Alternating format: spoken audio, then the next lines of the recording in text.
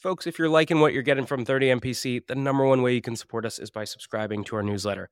Every week, you only get 2 emails. On Monday, you get a content roll-up of everything that dropped last week. And on Fridays, I pick one topic and I personally write a deep dive on things like how to cold call, how to run a discovery call, or even how to hire an AE. So if you're liking what you're getting here, take 2 seconds, go to the show notes. You'll see a button to subscribe to our newsletter, or you can go to 30mpc.com/newsletter and do it there. We'll catch you soon. Cheers.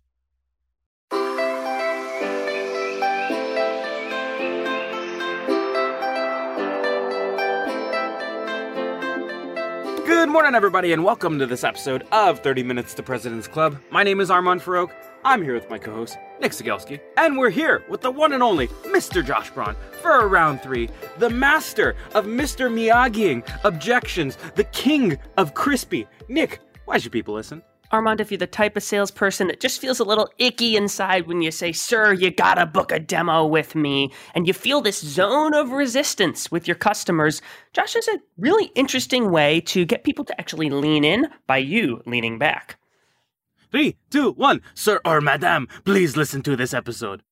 Today's tip to optimize your sales day is brought to you by Boomerang. If you get an email and the action required on that email is going to take you less than 2 minutes to do it on the spot. It's not worth adding it to your to-do list, having to look at the item, remember what you need to do. That's going to take you more than 2 minutes anyway, so do it on the spot, get it off your plate. Now, we documented our best templates and tips to help you optimize your sales day with our friends at Boomerang, and you can get that documentation for free at the link in the show notes. This actionable competitive tactic from Clue is the trap question. Steer discovery toward the winning zone. If we're competing with a podcast that has no newsletter or webinar series, we might ask a trap question like, how do you figure out if those podcast listeners are making their way to your mailing list? And when you're in a head-to-head, there's no better way to prepare for your next competitive battle than with our trap questions and battle card templates from our friends at Clue. The link's in the show notes. Today's deal acceleration tip is brought to you by Demandbase. If you want to save a ton of time as a salesperson and be more relevant, I recommend you prioritize your prospecting by those prospects who are showing buyer intent. It'll keep you from making a bunch of noise and reaching out to folks who aren't in market, and instead you'll reach out to folks who are in market. Now, we built a bunch of templates to help you prioritize, accelerate, and win with Demandbase, and there is a link to those wonderful templates in today's show notes. Today's show is brought to you by Exactly Forecasting, which is a flexible sales forecasting solution that uses AI and data to help you call an accurate sales forecast. Gartner says over half of sales leaders don't have high confidence in their forecast. One way we recommend to improve your forecast is to align as a team on explicit attributes that must be true in order to deem a deal forecastable. That way your forecast will get clearer and the team will know where to focus efforts. We put together a forecasting 101 guide with our friends at Exactly. Get it for free in the show notes. Today's prospecting tip is brought to you by Woodpecker. When you're sending a sales email, you generally want to avoid putting punctuation in the subject line. If you've got an exclamation point, it makes it seem like you're shouting at them, "Look at this amazing offer," and a question mark just smells salesy, so avoid punctuation. Now, if you want to steal my full sales cadence from my friends at Woodpecker, there's a link in the show notes for you to go get it and try it for free. All right, Josh, welcome back to 30 Minutes to President's Club. We start every single episode with your top 3 actionable takeaways, so let's get your 3. Takeaway number 1 is resist the urge to change people's minds. So let's talk about that. This happened to me last week. Someone said to me over Zoom that cold calling is dead. Now, deep down in my mind and in my soul, I don't believe that to be true. And if I was 20, I would have given them a mini TED Talk on all the reasons why cold calling is still very much alive if done properly. But now that I'm 52, I know that if I try to talk people into my point of view, it's a net negative every time. So the idea here, and tip number 1, is contrary to what you've been taught, instead of fighting the resistance, what you actually want to do that sounds counterintuitive is to actually join the resistance. So here's how that might sound. Someone says to you, cold calling is dead.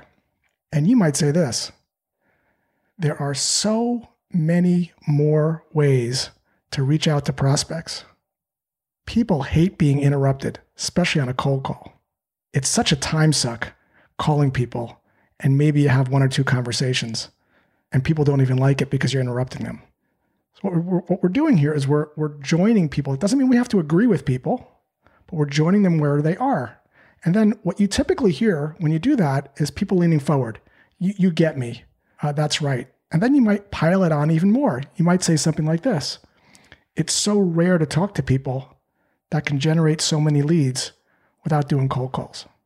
You might also say something like this. Sounds like lead gen is going exceptionally well.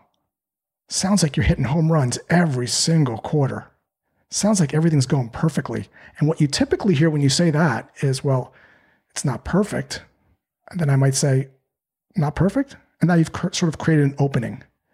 So the idea here is to resist the urge to overcome, lean in, join the resistance, and see if you can create an opening. But we can't get to the opening until we can create some idea that someone understands us. This is the opposite of what salespeople have been taught, which is I got to close, I got to overcome. Let's move on to tip number 2. So tip number 2 is going to be a little maybe against the grain here. And I apologize for all sales managers that might write me terrible mails on this, but the realization that I came to is it's all rooted in people attaching to things that they don't control. They're focused on quota. They're focused on getting meetings. They're focused on closing deals. So when they don't get those things, they feel less than. There's this sort of lacking mentality and mindset. It's a recipe for being anxious and pissed off all the time. So the idea here is to let go of that and instead focus on the fun of doing the job. The outcome is just a byproduct of having fun doing the job. So my second tip here is to swap outcomes for fun. Enjoy the process and make it fun. I mean, you do a great job with this, Armand, and you too as well, Nick. You know, one of your greatest openings, Armand, that you taught me on a cold call, which I absolutely love, which is, hey, we're having a competition here at PAVE to see which column has the most amount of columns. Right now, the record is QZ. Can you beat it? That's the definition of fun on a call.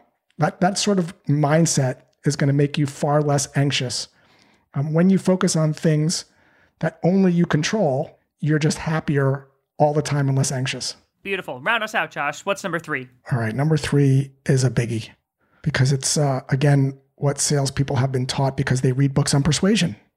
They think it's their job to pitch, their job to talk people into things. However, we've established earlier in the podcast that when people feel like they're being talked into things, they enter the zone of resistance. So a better way is to ditch the pitch and actually shine a light on a problem that your prospect might not know about. And I'll give you an example of something that happened literally last week. I was home. It was 4:30. I get a knock on my door. I open it up. It's this guy, probably about 19 or 20 years old. And this is exactly what he said. There's no pitch. He said, "Hi, Josh. My name is Matt. I know you weren't expecting a knock on your door close to dinner time, but there's something on your property that I think you should know about. Do you have a quick moment?" That's going to pique my interest. Yeah. What is it about my property? He points out to my garbage cans that are in front of my house because it was garbage day. And he asks such a smart question. This question made me scratch my head. And it wasn't pitchy. He said, "When was the last time you cleaned your garbage cans?" And I was like, "I don't think I've ever cleaned my garbage cans. Why are you asking?" He goes, "Well, as you can see, there's some flies hovering over your garbage cans, and there's a little bit of a smell. The flies could be a sign of bacteria, E. coli, salmonella, and that could get on you and could cause you to get sick. Happens. And if you'd like, I can restore your garbage cans to their pristine condition. No rush at all, but that's what I do."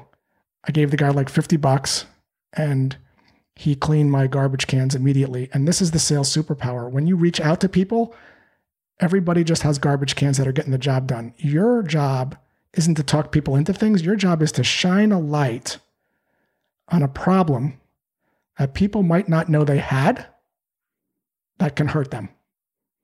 And to do it in a subtle way that gets people to scratch their head and think, I'm not sure. What do you know that your prospect doesn't know that can hurt them? What is the cost of inaction? If your prospect does nothing, what happens? So that'll be my third tip, which is shine a light on a problem and let people come to their own conclusions is a really good way to start conversations with people that are not actively in market. And that's like 90% of people you reach out to. If they were in market, they'd be calling you and your competitors. So Josh, well, one, that could have been an episode on its own. But look at that, killer open tips. So let's go to number 2, which is the topic of having fun. And obviously we're not having fun with a lollipops, or like Nick likes to have fun by, drinking Red Bulls and all that stuff. We're having fun getting rejected on the phones because it's almost comical. Could you give us a sense of, maybe we take 1 or 2 objections, maybe let's call it not interested, and call me in 6 months. What would be the traditional salesperson way to answer them that would instantly result in a hang up or putting the prospect on defensive? And then what should we be doing instead to have a little bit more fun? Yeah, so someone says, I'm not interested. We could talk a little bit about this. The cause of I'm not interested is the salesperson's message. Typically what happens when you hear that is the salesperson is saying something that leads the prospect to believe that what they have is already getting the job done, or you're not talking to the right person. So a lot of this is how you're structuring your cold call script. It's a little off topic. We could certainly get into it. But so many of these objections I hear, call me in 6 months. I already have something for that. That's not an objection. They do have something for that. If someone says I'm not interested, that means you're not interesting. The thing that you said is not interesting. And the traditional sales approach is to say something like this: why aren't you interested? And that word why is a tough one, because why can sound very confrontational. It's almost like you're being scolded by a teen. Like, why didn't you clean up your room? Why didn't you do your homework? So if someone says, I'm not interested, what I might say is this, in a very calm voice: I apologize for being so irrelevant. Clearly, I need to work on my sales skills before I get off the phone if I'm not asking too much. Is it because what I'm saying is completely off base, or is my timing awful? So what I'm doing here is I'm going to take the blame. I'm going to take some responsibility. And typically what you'll hear when you say that is, well, I'm not the person even responsible for this. I have nothing. This is what I hear all the time on cold calls. I have nothing to do with this, because the salesperson hasn't determined if it's the right person on the cold call. It's a simple thing. Hey, Armand, I'm not sure I'm in the right place, and I'm a little embarrassed to even be asking, but are you still responsible for podcast editing? No, I have nothing to do with that. Oh, good to know before I start vomiting my rest of my cold call script at you. So a lot of these things, again, can be prevented if you start to make sure that, am I talking to the right person even? That's a big one of these. Most of the time when I hear this, it's like, I don't even do that anymore, or I'm retired. But because the rep hasn't asked if they're actually the one handling it or overseeing it or involved with it, they get this, I'm not interested. Of course they're not interested. They don't even work at the company anymore. They're retired. They don't even work in the department anymore. But if you get in a bind, that's how I would handle that one. With regards to call me in 6 months, what I might say, and again, it depends. Sometimes that's not an objection. I think salespeople have a tendency to think everything a prospect says is an objection. Sometimes things that prospects say are truth. This is a really important distinction. Last week I was on a cold call and the prospect said, I can't talk right now. I have to go to the hospital. And the salesperson thought that was an objection and said, can I just steal 45 seconds to tell you why I'm calling? And the prospect got extremely pissed off because that's specific. What the rep should have said is, oh my gosh, is everything okay? Another example, again, last week, these are cold calls that I was on. A prospect said, I can't talk right now, I'm at Whole Foods. And again, the rep was like, can I steal a minute? They thought it was an objection. If they were detached from the outcome and they joined the resistance, what they would have said is, can I just ask you, almond milk or oat milk? I'm so confused. What's your take? Right? And so this is the idea that salespeople think everything has to be overcome. It's not the case. Sometimes call me in 6 months is a reasonable thing for someone to say because you're calling them at the wrong time and they've given you some information. And if you push too hard there, you might ruin your chances in 6 months. Oftentimes it is a brush off and you have to be able to know when it is and when it isn't so you can respond accordingly. Josh, can you talk to me about being interesting in the context of giving a pitch? Because I'm at a trade show right now, and I was walking the halls of the trade show, and I was talking to a lot of people saying, well, what do you do? And everyone says, oh, we're a workflow automation platform, or we help X with Y. And when it follows the same formula, like, it's not very interesting. It all blends to me. And I want something interesting, like mixing oat milk with oatmeal, for example. Talk to me about how do I actually give an interesting pitch? I love this. So this starts with you have to know something that your prospect doesn't know. So let me give you just like some concrete examples. Let's talk about the Ginsu knife. For those of you that are young, you might not know what this is, but this was a wildly famous, successful infomercial back in the day. And the infomercial started off in the kitchen. There was a guy with a knife, and he was trying to slice a tomato. And the problem was, because the knife was kind of dull, when he sliced the tomato, the implication of that was the tomato splattered all over his white shirt. But this is the knife that he has. So he knows he needs a sharp knife, but the problem is, I got to go to the store. I got to drive all the way over there. Japanese steel is like $800. I don't know which one to pick out. Then I got to bring it back home. So I'll just live with my knife, right? So we have a problem. We have other ways to get it done that kind of suck. So I'm sticking with my current knife. And then enter the Ginsu knife. This is something at the time that was different, meaningfully. And the reason it was different was for a couple reasons. One, you never had to leave your house to get it. Two, it was made out of Japanese steel that lasted 10 years without having to be sharpened.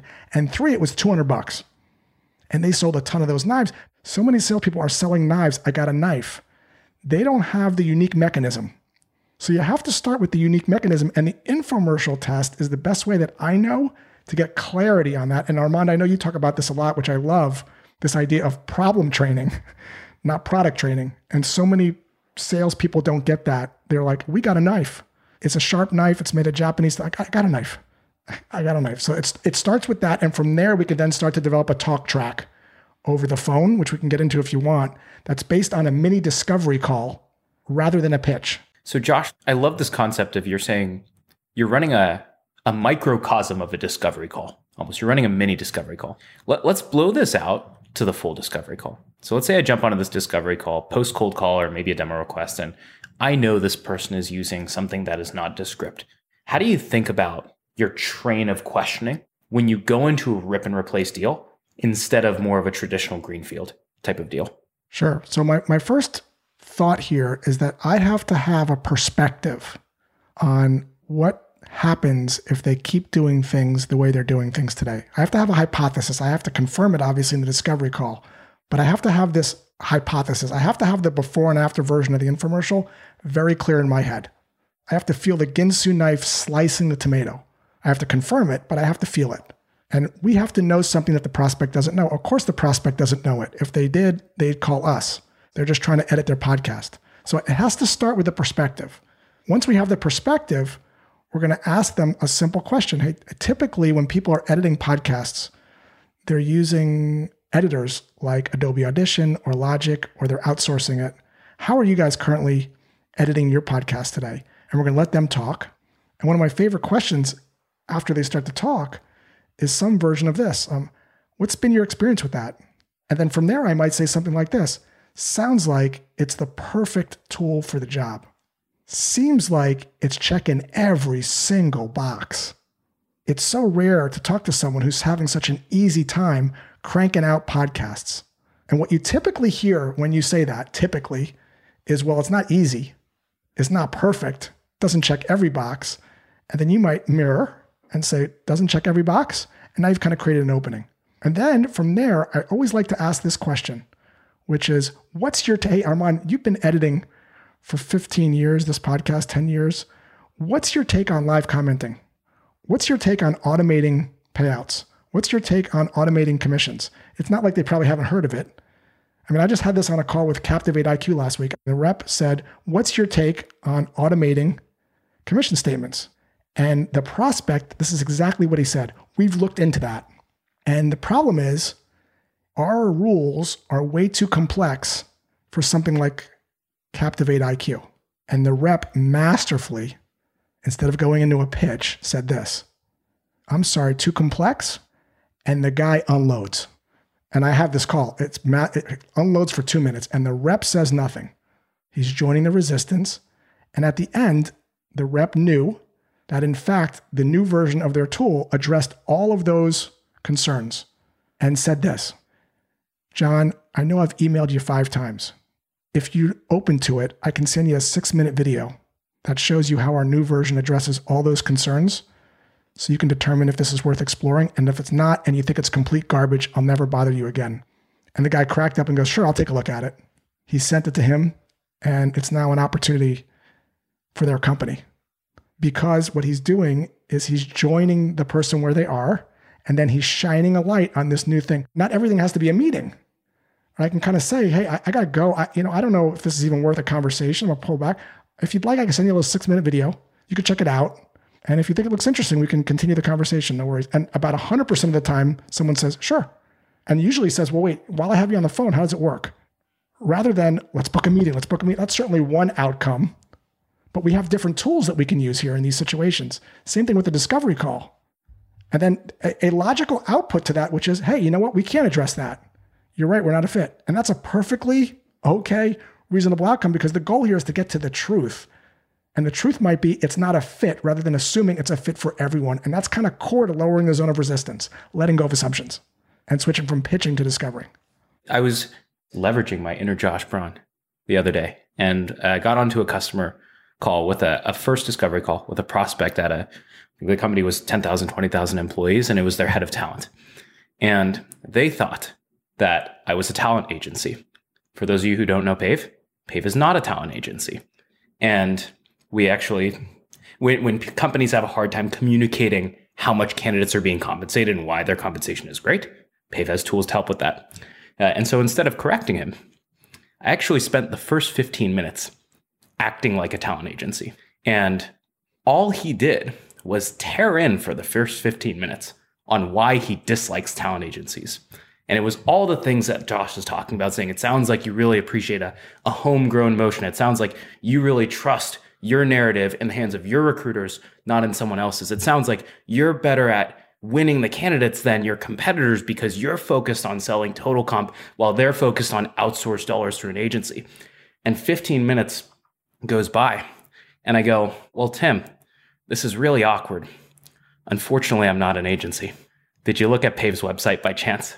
And he goes, oh, now I remember why I took this demo. And it had nothing to do with the product whatsoever. All we were doing was just making him feel like he was right the whole time. And we were just agreeing with him. And then slowly nudged him in the right direction. And the instant temptation is to correct a customer. But it takes every degree of self-control to agree with the customer first, and then slowly transition them to the right direction.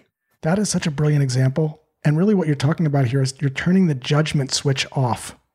So you can practice this in your personal life. I think we may have talked about this in the pre-show, but real briefly, I was at the dinner with a couple weeks ago, and this guy pulls up in of course, a Porsche 911. He's got the Rolex on. He's just talking about a new house that he bought, bragging about the new house, orders an expensive bottle of wine. Now, in my mind, I'm like, this guy is such a douche. Like, it's just obnoxious. But I know that's not going to get me anywhere, and I'm not going to judge him because I don't know what it's like to be him. Just like I don't know what it's like to be a bat or a bird or Armand. And everyone has their own thing. So if I turn the judgment switch off for a second, which is hard to do because we have egos, what I said to him is this: when he ordered the expensive bottle of wine and he got the nice house, this is exactly what I said. I go, it's so nice to be around someone who appreciates the finer things in life. And this guy thinks I'm his best. I mean, this is the idea. Like, I don't have to agree, but I also don't have to judge. This is a superpower in not just business, but in life. Practice this skill of just not judging and just understanding where someone's coming at. And the examples you gave, Armand, of those labels, when people feel like you get them, they're so much more open to leaning forward. But we can't get there if we're judging and talking people into our point of view. This happens all the time in politics with vaccines. You see people arguing and trying to change minds. On LinkedIn, you see this. It doesn't go anywhere. But I love that example of leaning in and validating and acknowledging. The last thing you want to do is work with a recruiter or an agency because of these reasons. And you're going to hear people say, yeah, that's exactly it. That's exactly it. And I love your phrase. I'm sorry to disappoint you. That's not what we do. And now that they've vented, they're just going to be more open to listening. So it's such a good example. So Josh, we finally have done a combination of a couple things that you've described. Number one, they're coming in with a perspective. We're not disagreeing with them. We're almost agreeing with them and validating it and getting on the same side of the table. Then we're creating an opening. And that opening might be this concept of live commenting. It might be whatever else it might be, right? And eventually, I know you talk about the TV pixel analogy, for example, right? You might agree that the broken pixel on your TV is a problem, but it's not a big enough problem in your life. How do you make that transition from, hey, live commenting is something that your current editor doesn't have, to, hey, this actually impacts your success as a podcast? How do you make this bigger so it actually is something that is big enough that they're willing to make that change? I love that. So let's talk about this. That's not your prospect's job. That's your job as a salesperson. So let's make this real tangible. So if you're a triathlon coach and you are having a conversation with a triathlete, as a coach, you know more about the impact of going down the same path than the triathlete knows. You have to have all these issues written out, 7, 8, 10 issues. So I might just be coming to the coach because I want to improve my run. But the coach knows that if I burn myself out on the bike, I don't know how to bike properly, I'm not going to have the legs for the run. The coach also knows that if I don't know how to dial in the nutrition, I'm not going to be able to run. The coach also knows that if I don't know how to swim in a straight line in the ocean, I'm going to burn way too many calories. I'm not going to have enough energy for the bike. The coach also knows that if my mindset is not in the right place, that's going to jack me up. The coach also knows that if I'm not doing flexibility training, that's going to mess me up. So it's the idea of the salesperson needs to illuminate these things in the conversation. By saying things like, are you aware? Have you considered? Have you thought about? What we're seeing triathletes that I coach happen is they have a triathlon coach, they're following a program, but what happens is they don't have the movements in place to move that way. They're doing stretching, but since they don't have their core movements, they get injured and they don't have the proper gait to be able to run properly. So for that reason, what happens is we're incorporating this concept called kinestretch so that your body's actually prepared to run. That's one issue. The other thing we're seeing is sometimes triathletes, they can't swim in a straight line. And because they can't swim in a straight line, they burn a lot of energy in the ocean, or they're biking way too hard. You're bringing these insights. It's like what Steve Jobs did when he unveiled the new iPhone. He picked on the whole category. And one of his famous lines was, the problem with smartphones is they're not that smart. It's all these keys that are at the bottom. Well, every application wants a different set of keys, so it just doesn't work. Oh yeah, it doesn't work. But you can't ask the prospect about that. They don't know. Just like they don't know about their garbage can. Well, let me tell you about these flies. The flies can lead to E. coli and salmonella, and if that gets on you, you can get sick. So again, it's about you sort of bringing those issues and implications up, and then ultimately allowing the prospect to marinate on that to see if that motivates them. Beautiful. Well, Josh, we're running out of time here. Unfortunately, we got to move to the final question. The final question is this. We've talked about a lot of wonderful things salespeople should be doing, but now let's flip that on its head. So the last question is, what's one bad habit that you see a lot of salespeople exhibiting that you think they need to break because it's hurting them more than it's helping? Yeah, I think the one habit that I would stress salespeople to break is this idea of attaching their self-worth to the outcome. You are more than your job. You're more than a meeting.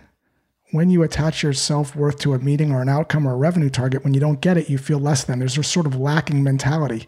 And because your thoughts affect how you feel unhappy. So consider this in everything that you do. Put it into 2 buckets. And this is grounded in Stoicism. Do I control it? If I control it, I'm going to focus on it. I control what I say. I control how I say it. I control who I call. I control how I respond. Or do I not control it? If I don't control it, I am not going to spend any calories on it. I don't control quota. I don't control my territory. I don't control when or if people say yes to a meeting. I don't control when or if people buy. And I'm going to spend 0 energy on any of those things. I don't control comments. I don't control likes. I don't control views. I do control how much fun I have on a podcast. I don't control how many downloads it gets. So this idea of detaching from the outcome and only focusing on things you control is the path to happiness in sales and in life. Ooh, that was beautiful. I don't know how you're going to top this, but you're going to have to. Is there anything that you would like to promote before we jump off here, Josh? Yes. Everybody make sure they tune into 30 MPC. It's a phenomenal... Oh, you guys are listening to it already. So listen, seriously, tell your friends about this awesome podcast. And if you want to check out my swag, joshbraun.com on the shop tab. I got these things called tongue-tied flashcards. It teaches you how to lower the zone of resistance when prospects raise objections. And so if you want to learn a little bit about how to lower the resistance, those things might be for you. joshbraun.com/shop. Your top 4 takeaways from this episode with Josh Braun include... Here's my secret to being a sales superhuman. It's auto reminders for everything. If I expect any reply from a prospect, I press Command H, and Superhuman pops it right back into my inbox if I don't get a reply in 2 days. That means if you handle an objection, if you suggest times for a meeting, or if you ask for cuts back on red lines, always create a 2-day reminder task and assume they will not reply. So if you want to follow up on time every time, you can get a free month of Superhuman by checking it out in the show notes. Otter AI's Autopilot for Sales gives you the freedom to sell on your discovery calls by taking notes for you. One of the best ways to deepen your discovery is to ask your prospect about the impetus behind their goals. So when a prospect tells me they want to advertise on more sales podcasts, I'll say, well, it's not every day that you wake up and decide you want to sponsor a podcast. What's causing you to even explore this in the first place?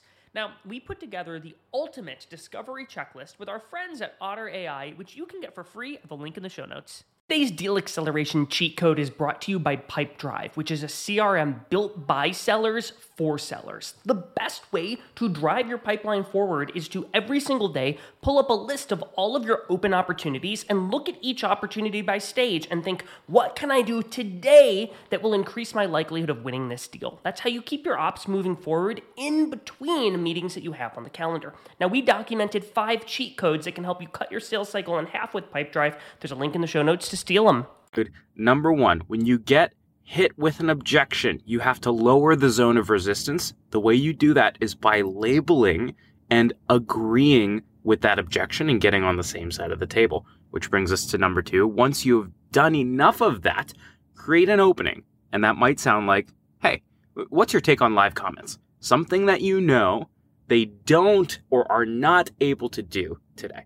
Lastly, number 3 is it's your job, not their job, to blow this problem up bigger. So the trash can example is saying, hey, are you aware, given your trash cans are dirty, that you can get salmonella or whatever else it might be? It's your job to tell people what could happen to their organization if they don't solve this problem. Don't always ask them to self-diagnose. And then lastly, number 4, whenever you get slammed with these objections, guys, it's so tempting to push back, to stammer, to pitch whatever it is. Don't be afraid to use a little bit of humor. The best thing you can do is when you get slammed with I'm not interested is agree with them and laugh and say, hey, I probably screwed up this cold call. I got to rework my pitch. That opener clearly didn't work. Alrighty, Nick, those are our 4. How could people help us out? Audience, are you aware? Have you considered that Armand and I fill the gaping voids in our lives by reading reviews that people write of our podcast? And we haven't gotten an updated review in a bit. And so that void is growing and growing.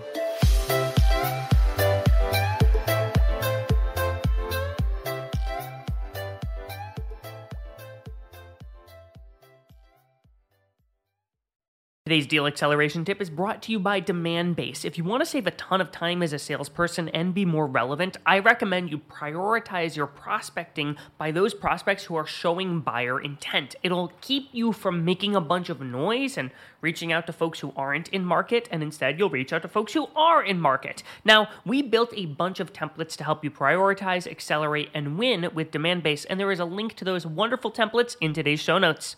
Today's show is brought to you by Exactly Forecasting, which is a flexible sales forecasting solution that uses AI and data to help you call an accurate sales forecast. Gartner says over half of sales leaders don't have high confidence in their forecast. One way we recommend to improve your forecast is to align as a team on explicit attributes that must be true in order to deem a deal forecastable. That way your forecast will get clearer and the team will know where to focus efforts. We put together a forecasting 101 guide with our friends at Exactly. Get it for free in the show notes.